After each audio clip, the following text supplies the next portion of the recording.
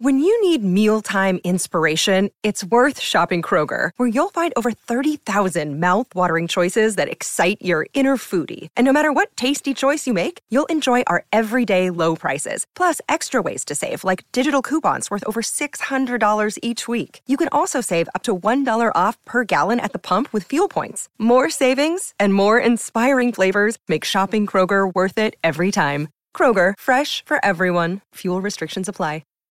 This episode is brought to you by Shopify. Whether you're selling a little or a lot, Shopify helps you do your thing, however you cha-ching. From the launch your online shop stage, all the way to the we just hit 1 million orders stage. No matter what stage you're in, Shopify's there to help you grow. Sign up for a $1 per month trial period at shopify.com/special offer, all lowercase. That's shopify.com/special offer. Jewelry isn't a gift you give just once. It's a way to remind your loved one of a beautiful moment every time they see it. Blue Nile can help you find the gift that says how you feel and says it beautifully, with expert guidance and a wide assortment of jewelry of the highest quality at the best price. Go to BlueNile.com and experience the convenience of shopping Blue Nile, the original online jeweler since 1999. That's BlueNile.com to find the perfect jewelry gift for any occasion. BlueNile.com.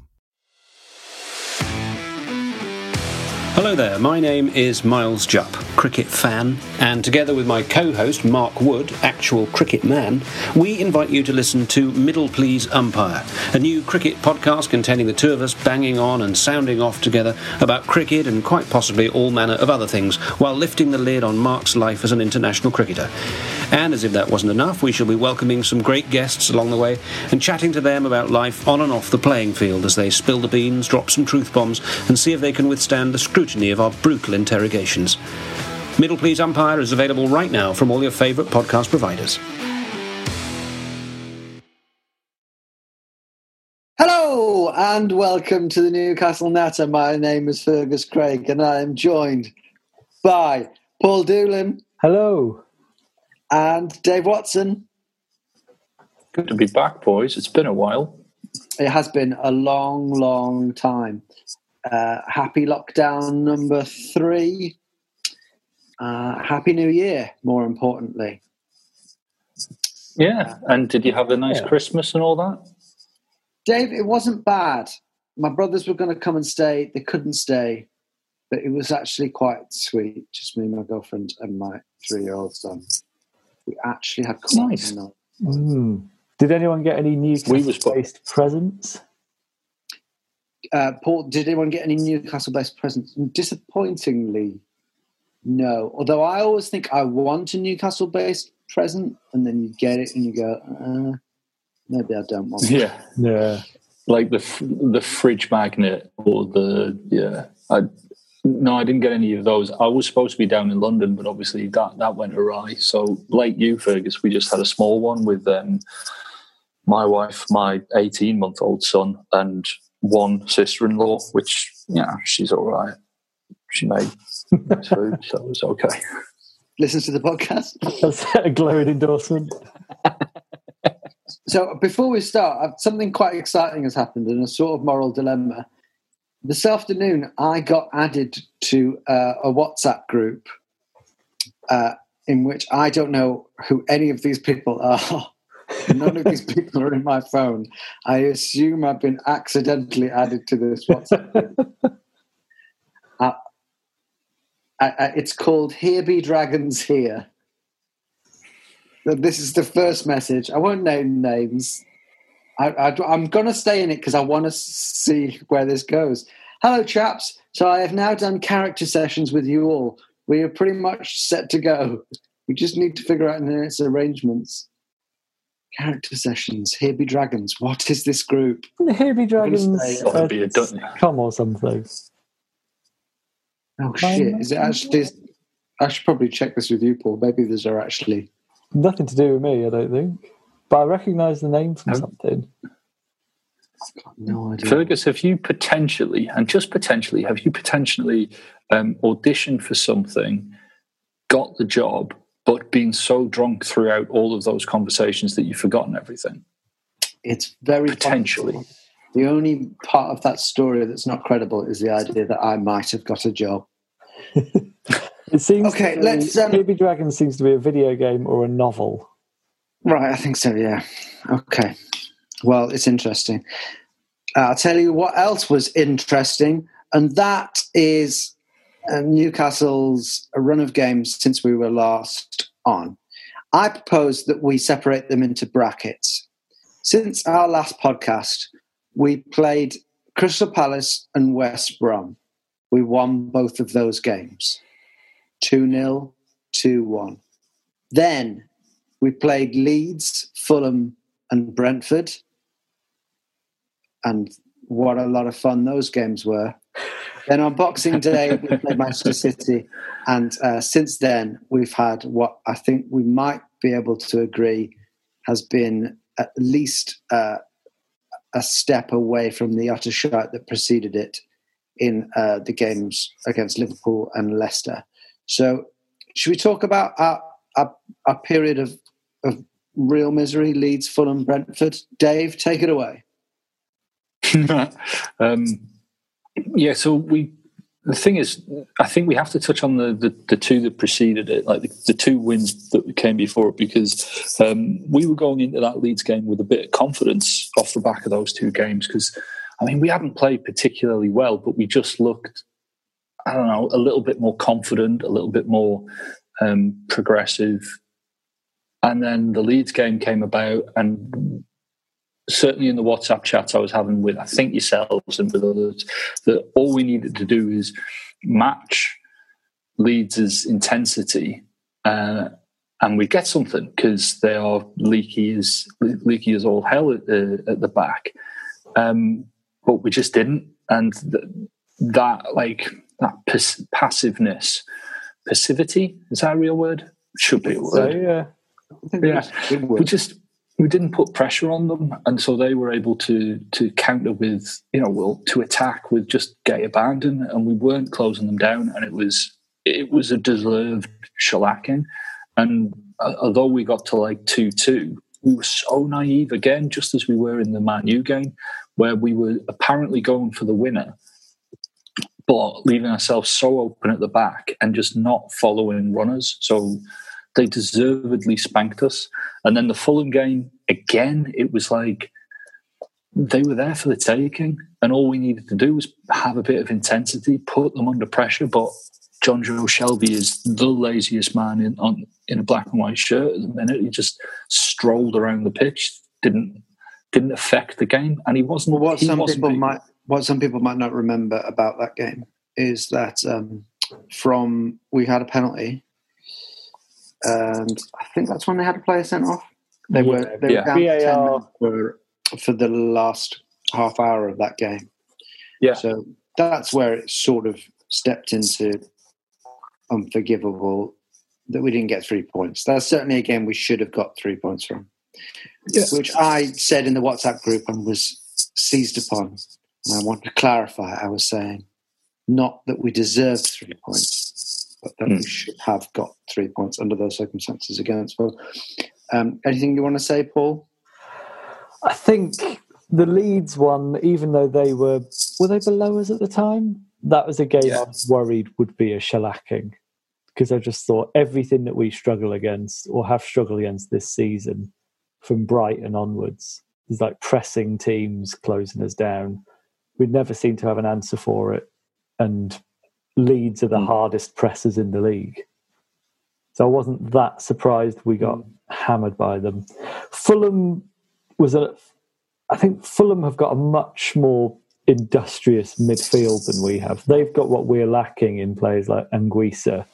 They've got a lot of energy, who'll do a lot of running in the middle. I think they show what we really need. But that was the more depressing game in a way, because Leeds I was expecting, but Fulham against 10 men for that long to not really create anything. They felt like games where we were relying on just something weird happening to get a result. Leeds are an amazing side that are going to have so many fascinating is a boring word, but so many strange results this season. Spellbinding. I think it's spellbinding. I think they remind me a lot of us under Keegan in the 90s with a much less lower quality squad in terms of ability. Yeah.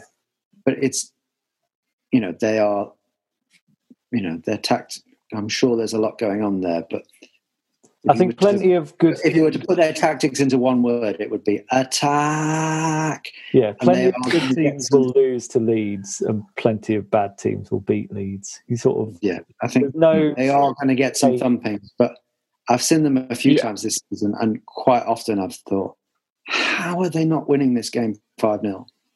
So I don't think the result in itself was like some huge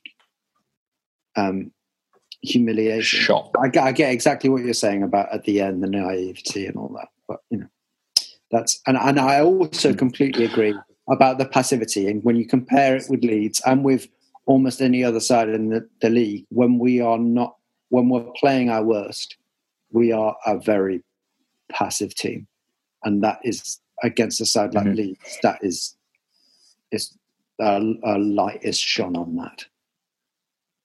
Yeah. And then the final game in that run was obviously the Brentford game, which was our best chance of getting to Wembley. And I mean, it was depressing that we fielded a really strong lineup. Like, for all the criticism I throw Bruce's way, one thing that I can't criticise on him is how he takes the cups.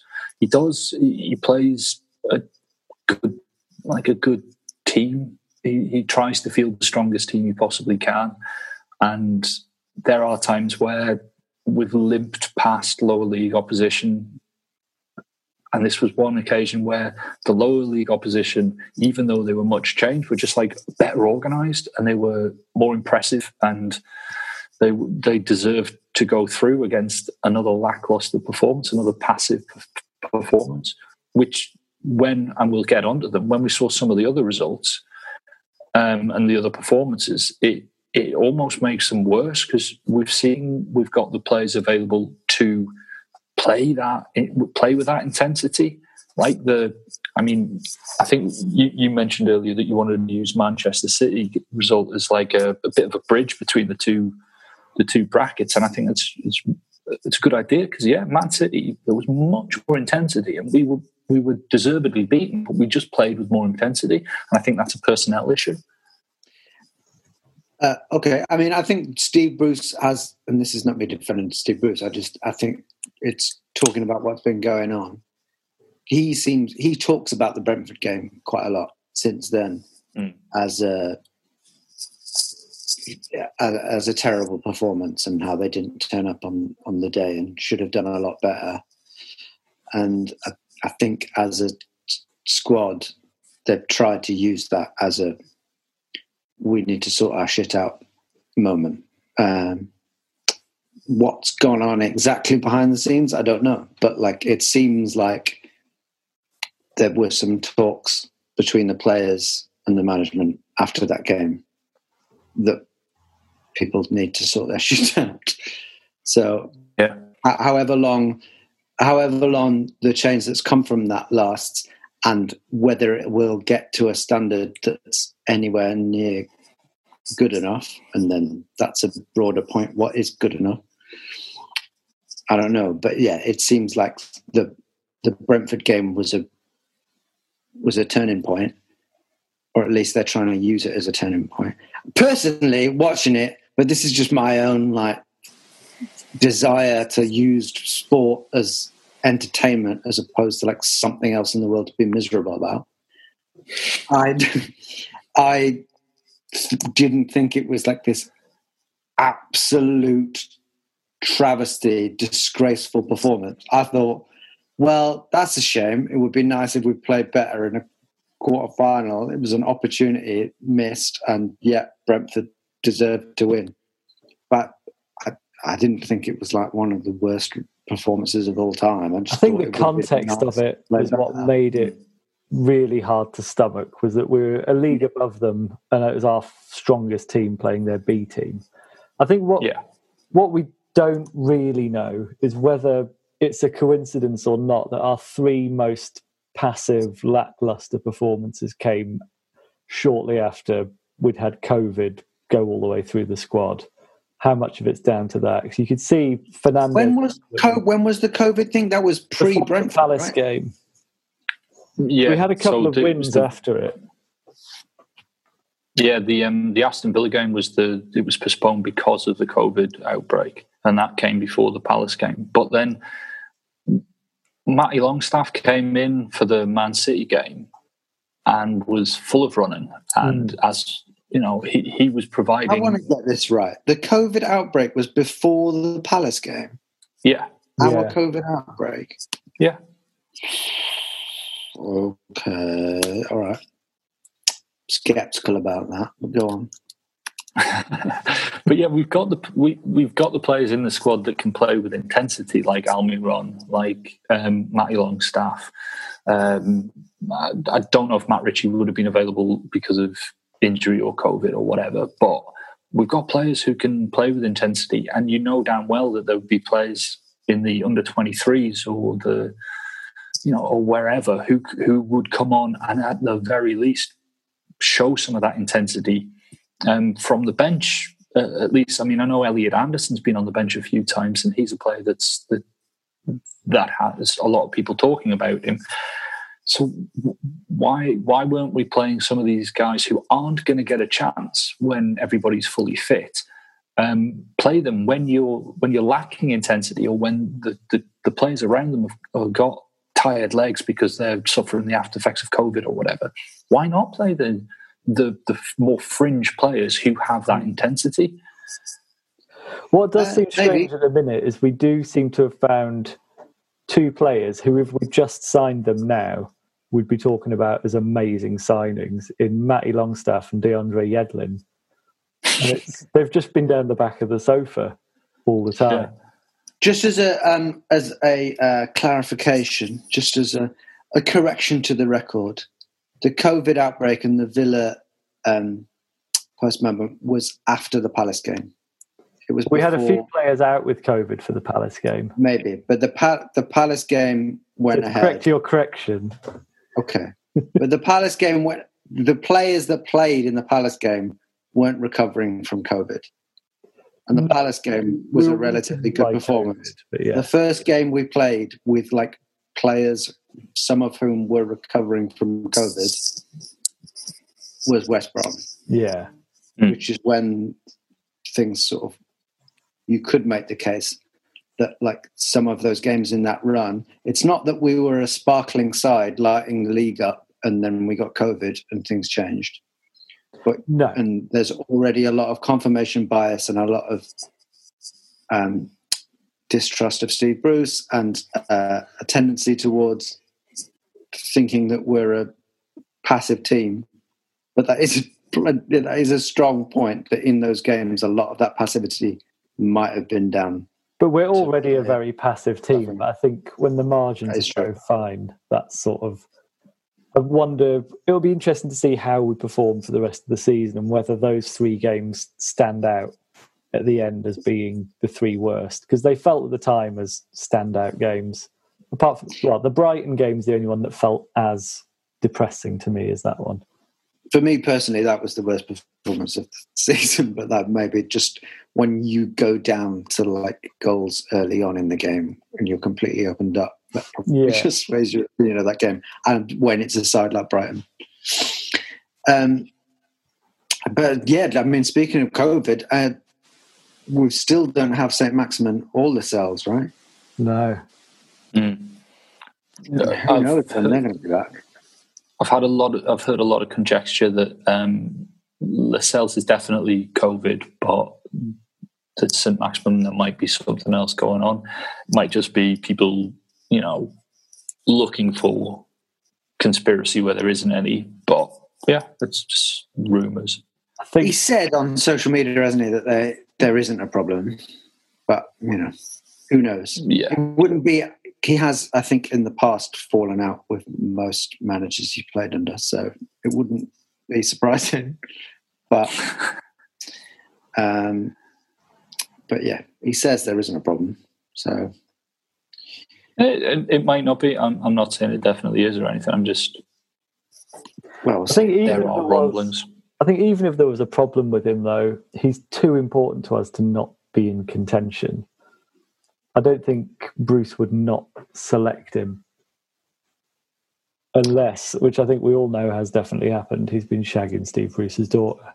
He's been shagging Steve Bruce's daughter. That's when it gets down to it, that's the only viable explanation.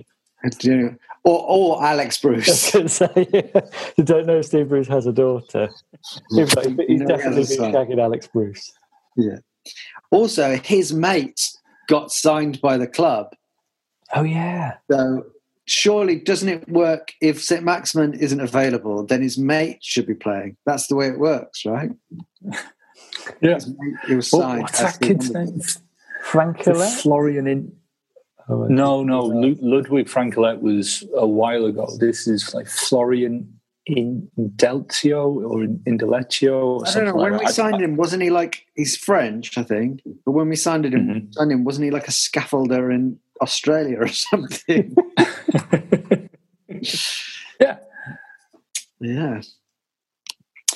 Okay, so we've alluded to it, but we might as well talk about the Liverpool and the Leicester City games.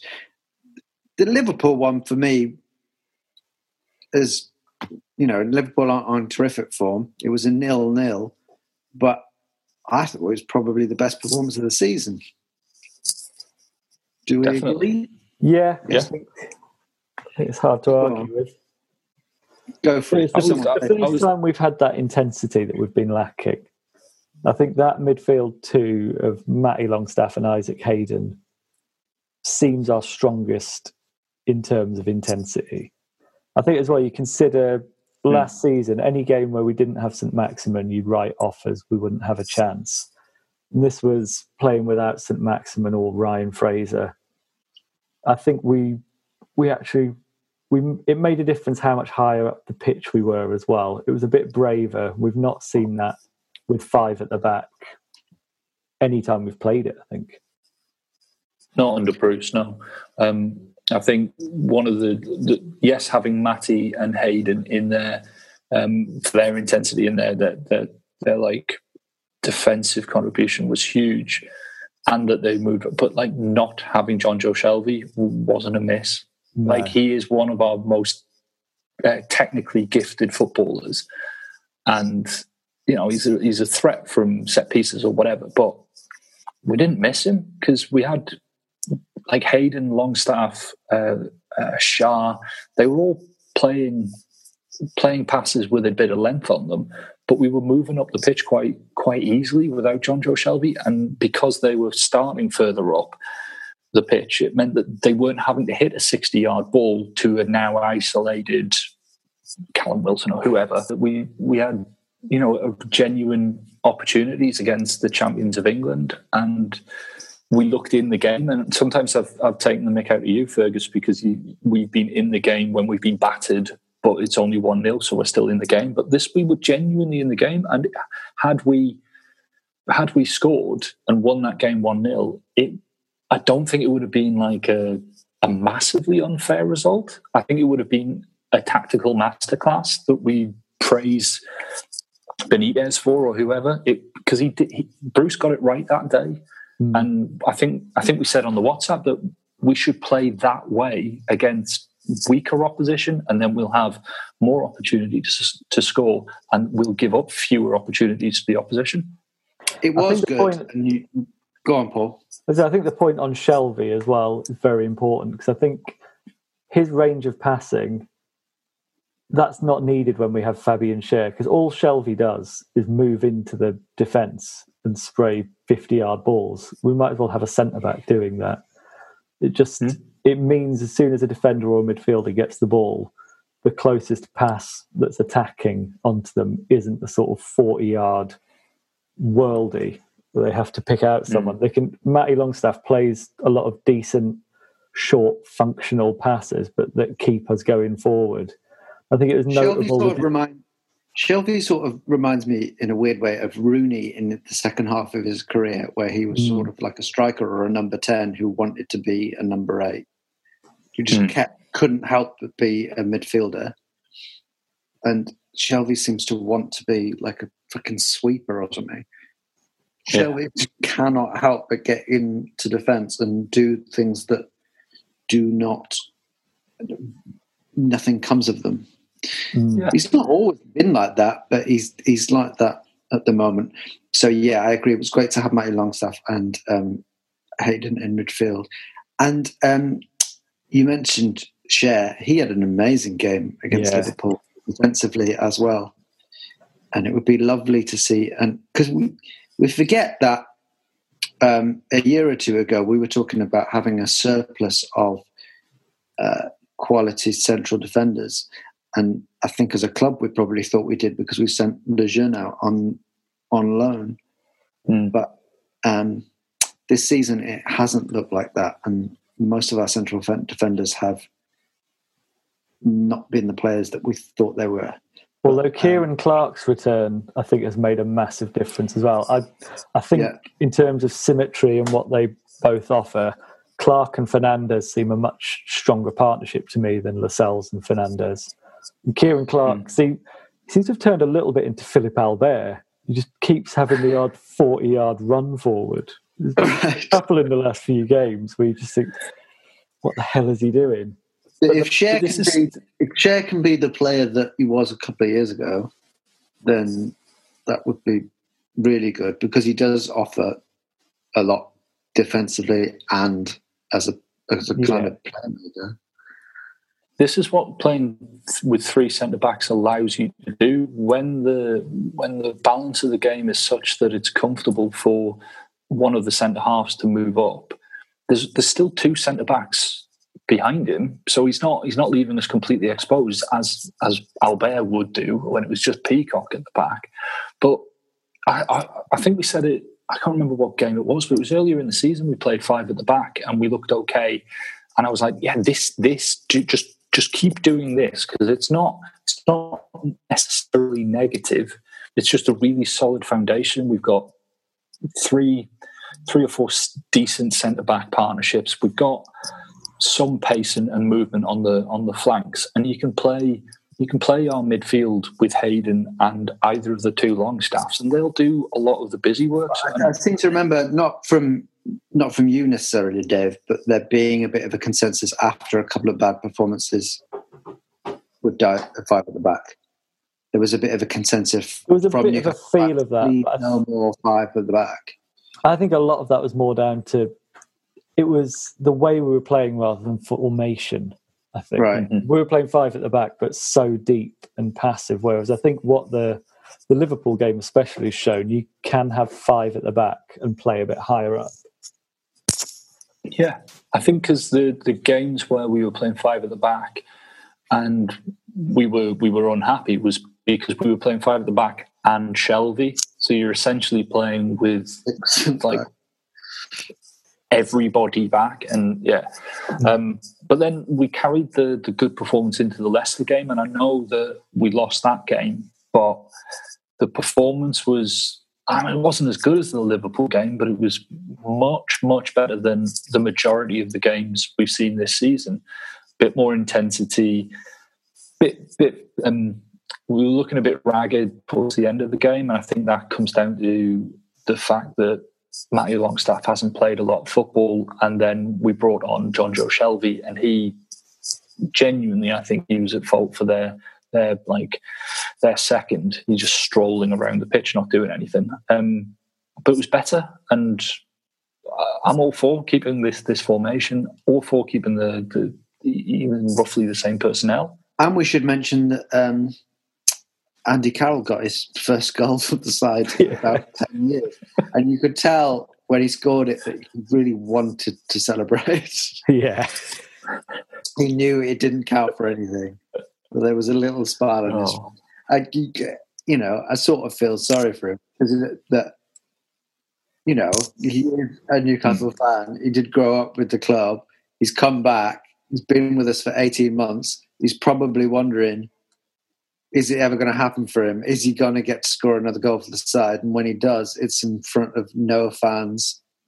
In a meaningless consolation goal. He never got the chance to celebrate it. I think he could quite legitimately look at some of the recent games where we've had 4-4-2 and Joel Linton started ahead of him and be quite legitimately angry. Like, what do I need to do to get in? To be fair, that was the only time he came on in a few games where I felt that he actually was doing quite a good performance. He was actually doing something. I know Joe Linton is invariably terrible. He's sort of terrible 80% of the time, all right 10% of the time, and quite good 10% of the time. There was I felt good. Joe Linton had a couple of good moments in that game against Palace, and I thought, oh, that's good. And then that was his couple of good moments for the season. Right, now we better have a break now because our Zoom conversation is about to finish. So we'll have a quick break and then we'll be back with your questions from Twitter.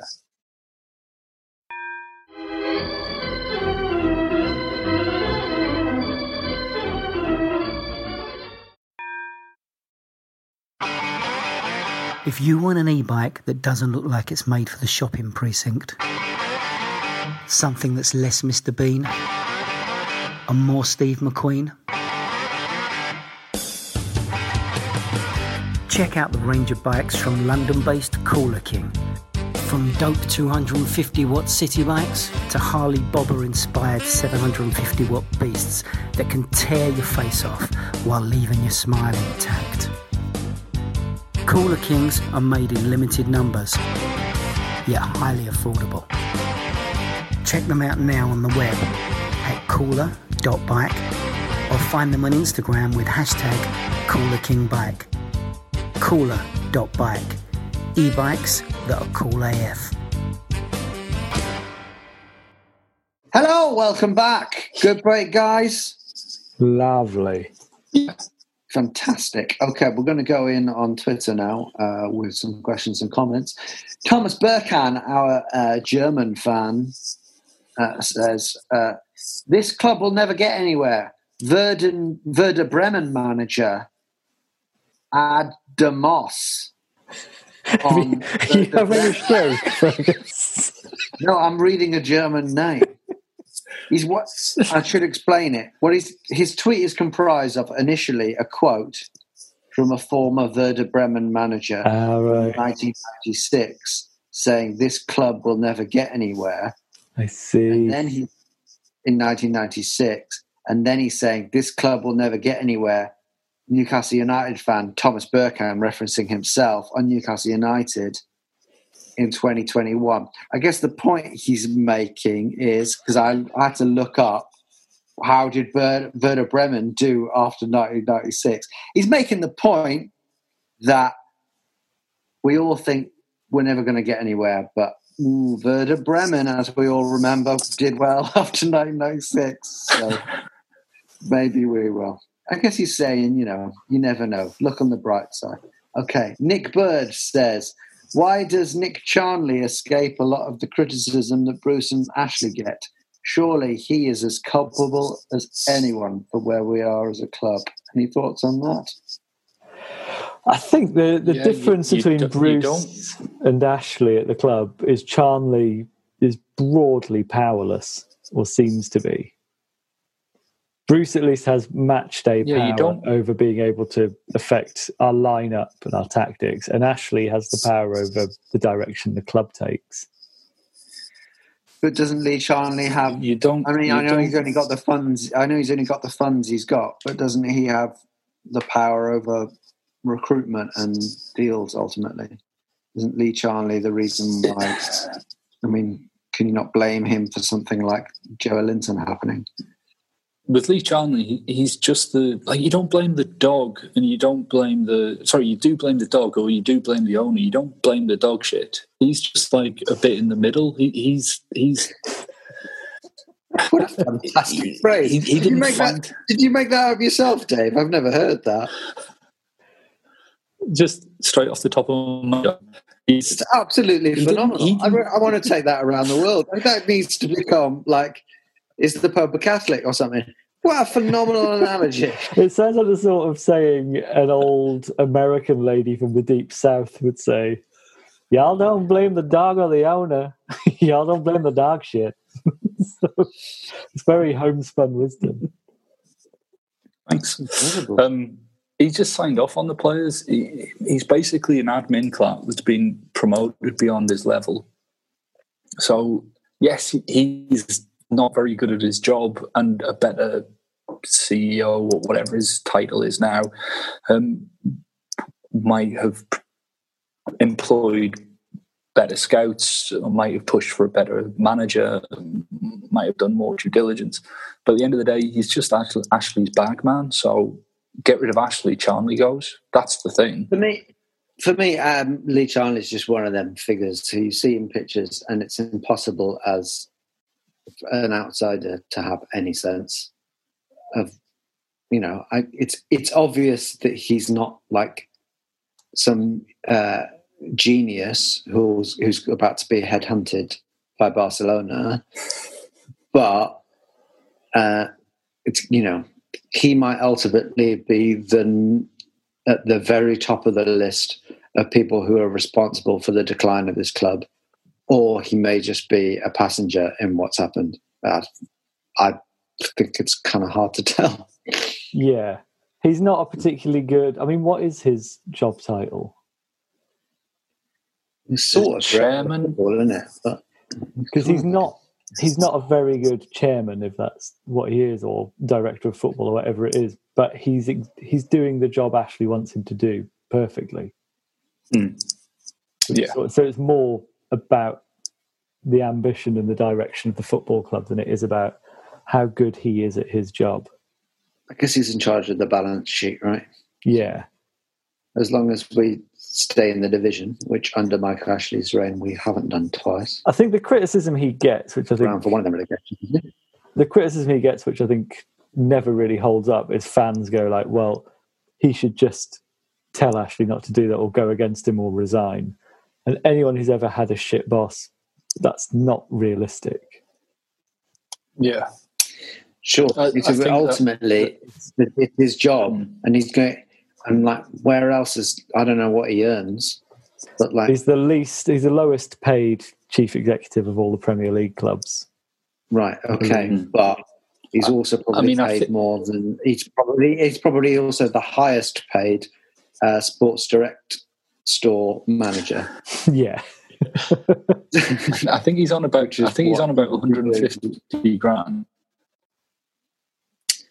Which maybe he. But I don't think he's based on his performance. Maybe he wouldn't get somewhere else. So he's doing a job not out of love for Newcastle, but out of trying to do the job that his boss wants. Which fair enough. John Easton on Twitter says, "How many pigs in blankets do you reckon Steve Bruce had over the festive period?" It's an excellent question. It's got to be in triple figures. Right? Do you think? I think he's had one, but it was a full suckling pig wrapped in bacon. Well, I want to try that. It's a good idea. Didn't have any pigs in blankets this year. I didn't, because we had I made a ham. It's like, well, you don't put pigs in blankets with ham. It's Christmas. You put pigs in blankets with everything. Maybe. Well, we didn't do it. God. Do you think there's any Premier League manager that had more pigs in blankets than him? Thinking Allardyce, surely a shout. Allardyce, by coming in the last... Allardyce came in after Christmas Day, didn't he? So yeah. So Allardyce, it was a very last-minute sort of challenge to the pigs in blankets throne. But I still think that Allardyce has had more pigs in blankets in the 2021 season than any other Premier League manager. Yeah. Even though it was after, even in his short spell, I think he's had more than everybody else. Without a doubt. He's got a glove compartment full of them. Just cooked. I get the sense that in some ways a lot of people on the surface would put Sam Allardyce and Steve Bruce in the same bracket as men. I know a lot of people would say that Sam Allardyce is a better football manager with a more proven record, but they're sort of like, they might say, well, they're similar kind of men. I actually think they're quite different. I think Sam Allardyce is an alpha male. And he's I think he's an arrogant man. Whereas I think Steve Bruce is actually racked with self-doubt and may have gone through a lot of periods in his life where he goes on crash diets and doesn't eat pigs and blankets for, let's say, 4 or 5 days, and then really lets himself down.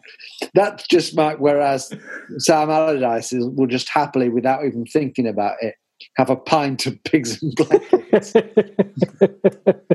And if someone looks at him, he'll just tell him to fuck off. Just have a pint of... Sam Allardyce has got a pint of pigs and blankets in front of Die Hard on Christmas Day. That's what he does. Yeah. I wouldn't put it past Sam Allardyce to have a pigs in blankets enema. Just right up the Bisto pipe. Whereas Steve Bruce, I think, wants fundamentally to watch Die Hard. Yeah. Jack Reacher and all that. But every now and again, he tries to better himself by He watches University Challenge. Hidden. He'll go off to the shed for a pig in blanket and watch a bit of Die Hard on his phone. I think we've gone psychologically deep and then gone with pigs in blankets. But that I never thought that question would go that far, but there you go. And Jake Sampson says, "What are your conspiracy theories about why St. Maximin isn't playing?" I mean, I think we've nailed it. I think we've nailed it in our psychological undressing of Steve Bruce. I think St. Maximin forbid him from having pigs and blankets, and that's why he's not playing. Maybe, that may well be. Paul M says, how do we get Joe Linton out of the side? All ideas gratefully accepted. I think we just need some the only way that Joe Linton's not getting picked. Yeah. Sorry, on Razorback, really. The problem is Joe Linton's not particularly good, but he's good enough to get into our first team sometimes. I think personally I'd rather Almiron on the wing than Joe Linton, but it's a tricky one because it's a £40 million signing, and the best thing you can say, which is a positive this season, is he's had a couple of average performances. Is that so that because basically his like value trajectory after we signed him to the end of last season was a nosedive, that he's had a couple of average performances in the league, has maybe like ticked it back up a little bit because nobody was going to pay any money for him at the end of last season. End of this season we might get like 10 million for him. Like, it will go down as one of the worst signings in Premier League, in certainly in Newcastle history, but potentially even Premier League history, because he's not a quarter of his value. That list is the same list. The worst signings in Premier League history and the worst signings in Newcastle history. There's been some pretty bad ones all across the league, but Sergei Rebrov. He did make a strong case. Joe Linton. I do think as well, I think Bruce is almost definitely under pressure from Ashley to get a tune out of Joe Linton. I wouldn't want to wish ill on anyone, but it is sod's law that the player in our squad who got fucking long COVID is our one game-changing player who we focused a lot of our play around in St. Maximin, and also our captain. I think before where we said I said we didn't really miss John Joe Shelby. I also think we haven't really missed Jamal Lascelles. I don't think we've missed him. St. Maximin is a player that we've absolutely missed, because I think had he been playing in some of the games, like the Fulham game or the Brentford game, I think we could have, at the very least, bettered our current result. And even in the Leicester game where it was 2-1, he might have might have been the difference in that game as well. He is, like you say, he's a game changer. And I think we've missed him for a lot of the season, and it's a real shame because I think he and Wilson would have enjoyed playing alongside each other. It's a shame. I think he's a little bit destined to be a bit like many players of his ilk. The first example which comes to mind is Ben Arthur, in the sense that he will show up sometimes for amazing performances, but is he ever going to have like a long career where he plays 40 games a season? He's not been as hot and cold as Ben Arthur, though, I would say, from when he started. Yeah, but one thing we praised him for a lot was he was sort of a bit more consistent and a bit more, I mean, not massively more, but a bit more hardworking defensively. What I mean is, I guess, about the fact that his absence, I guess, his coldness, but he hasn't been as hot as Ben Arthur, and he hasn't been as cold. No, but, both could happen. No. Yeah. Okay, our next game is against Arsenal in the FA Cup. Arsenal away, who a couple of weeks ago, maybe more like a month ago, were one of the worst sides in the league. Alan Shearer was talking about them, I think, as relegation candidates. But they do seem to have turned it around just in time. Our visit to them in the FA Cup. It's a write-off. Am I right? Is it a write-off? I don't think it's a write-off. I think the Liverpool game showed enough to suggest if we have the right mindset, we can perform against most teams. And Arsenal have had 2 very good games recently, but that's just from their wing-backs having amazing performances mainly. I don't think everything's suddenly fine at Arsenal, but they have been impressive. But I'm not going into the game thinking, well, we're not going to get anything here. Yeah, it's a couple of games. And the game, their last 3 games, they won them all. But it's against a Chelsea side who are in a terrible run of form and who are suspect at the back now. A side who they play some nice football, but ultimately it's a collection of quite poor players. And then a West Brom side who are abject, and even we beat them. So for all they've won 3 on the bounce, they're not exactly. They haven't beaten like Spurs, Everton, and Leicester. You know, they're sides that anybody could beat them. So I'm not terrified of Arsenal, but they've still got much better players than we do, and they've got a better manager. So I'd still fancy them to win. Okay, I think it's the. Sorry. I think we're a much harder team to break down now. I think if you look at our last 3 games, I think you'd say any team that comes out of playing Man City, Liverpool and Leicester and concedes 4 goals is fairly decent defensively. We just can't see a goal. I also still think that the jury's out on Arteta about whether he's. I don't think anyone has a fucking clue whether he's going to go on to be the next Guardiola or the next Tim Sherwood. I don't think we really know what kind of a manager Arteta is. That's fair, but I agree. I agree. He looks a lot better in a tracksuit than Steve Bruce. So he looks the part, at least. Yeah, and after that, we've got Sheffield United.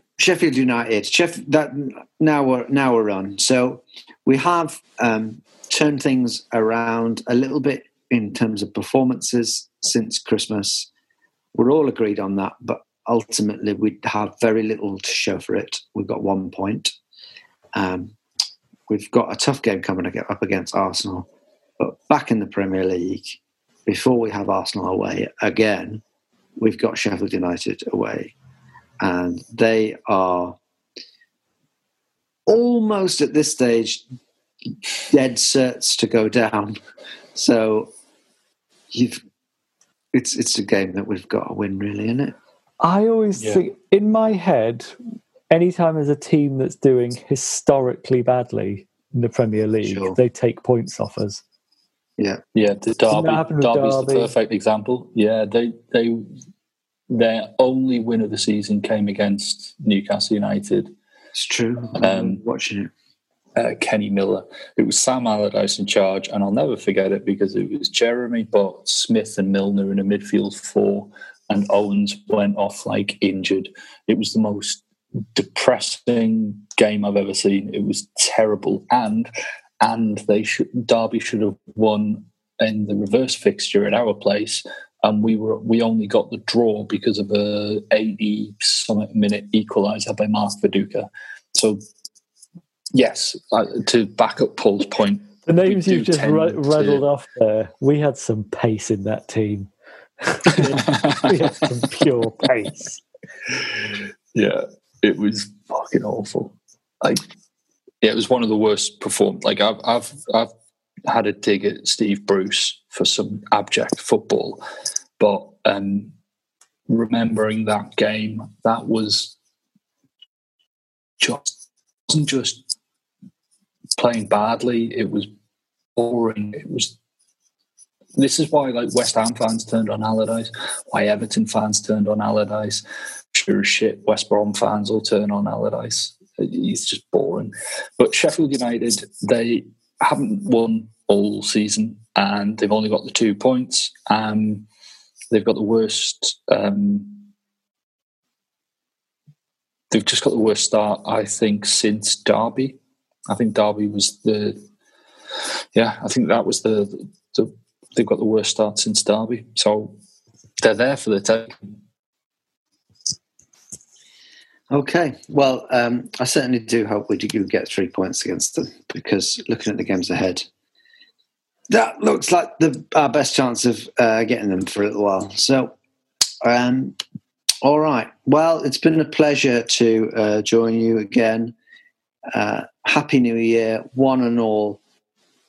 Let's hope that, who would have thought it? I think this could be the best year in Newcastle United's history. I think this could be it.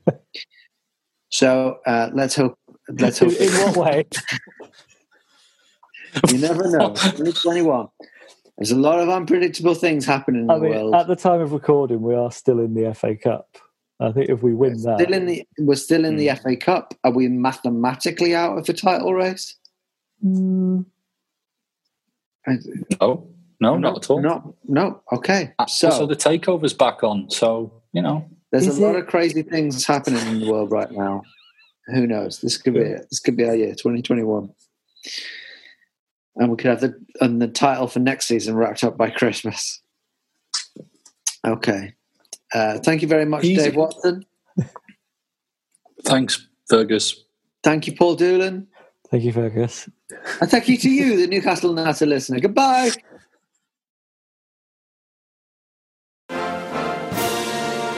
Wasn't that a great podcast? Now, if you've got 90 seconds spare in your day, come and listen to ours. It's called What Has He Said Now? And is available wherever you got this podcast. You're going to lose a number of people to the flu.